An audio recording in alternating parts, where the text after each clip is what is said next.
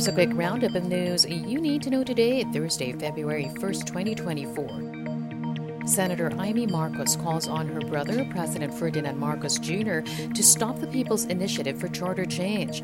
She fears, with the People's Initiative being so divisive and controversial, it may ruin their family name again. As for who's leading the People's Initiative, the senator says all signs point to their cousin, House Speaker Martin Romualdez.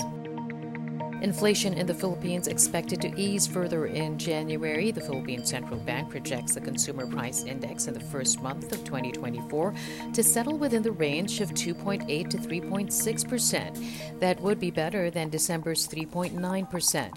The official inflation report will be released next week, February 6. Farmers from Western Visayas and the Zamboanga Peninsula suffering from over 100 million pesos in losses due to the El Nino phenomenon. The Agriculture Department says the damage from El Nino spanned 2,177 hectares of rice fields in the two regions. The DA expects the figures to further go up as data from Luzon and other regions become available. And the Senate resumes its probe into the integrity of the lottery games of the Philippine Charity Sweepstakes Office. The inquiry follows allegations of irregularities after multi-million peso jackpot prizes were won in a span of just a month. Senator Raffy Tulfo once again flagging the supposed lack of safeguards in the lottery games. The PCSO, however, maintains no one can manipulate its system.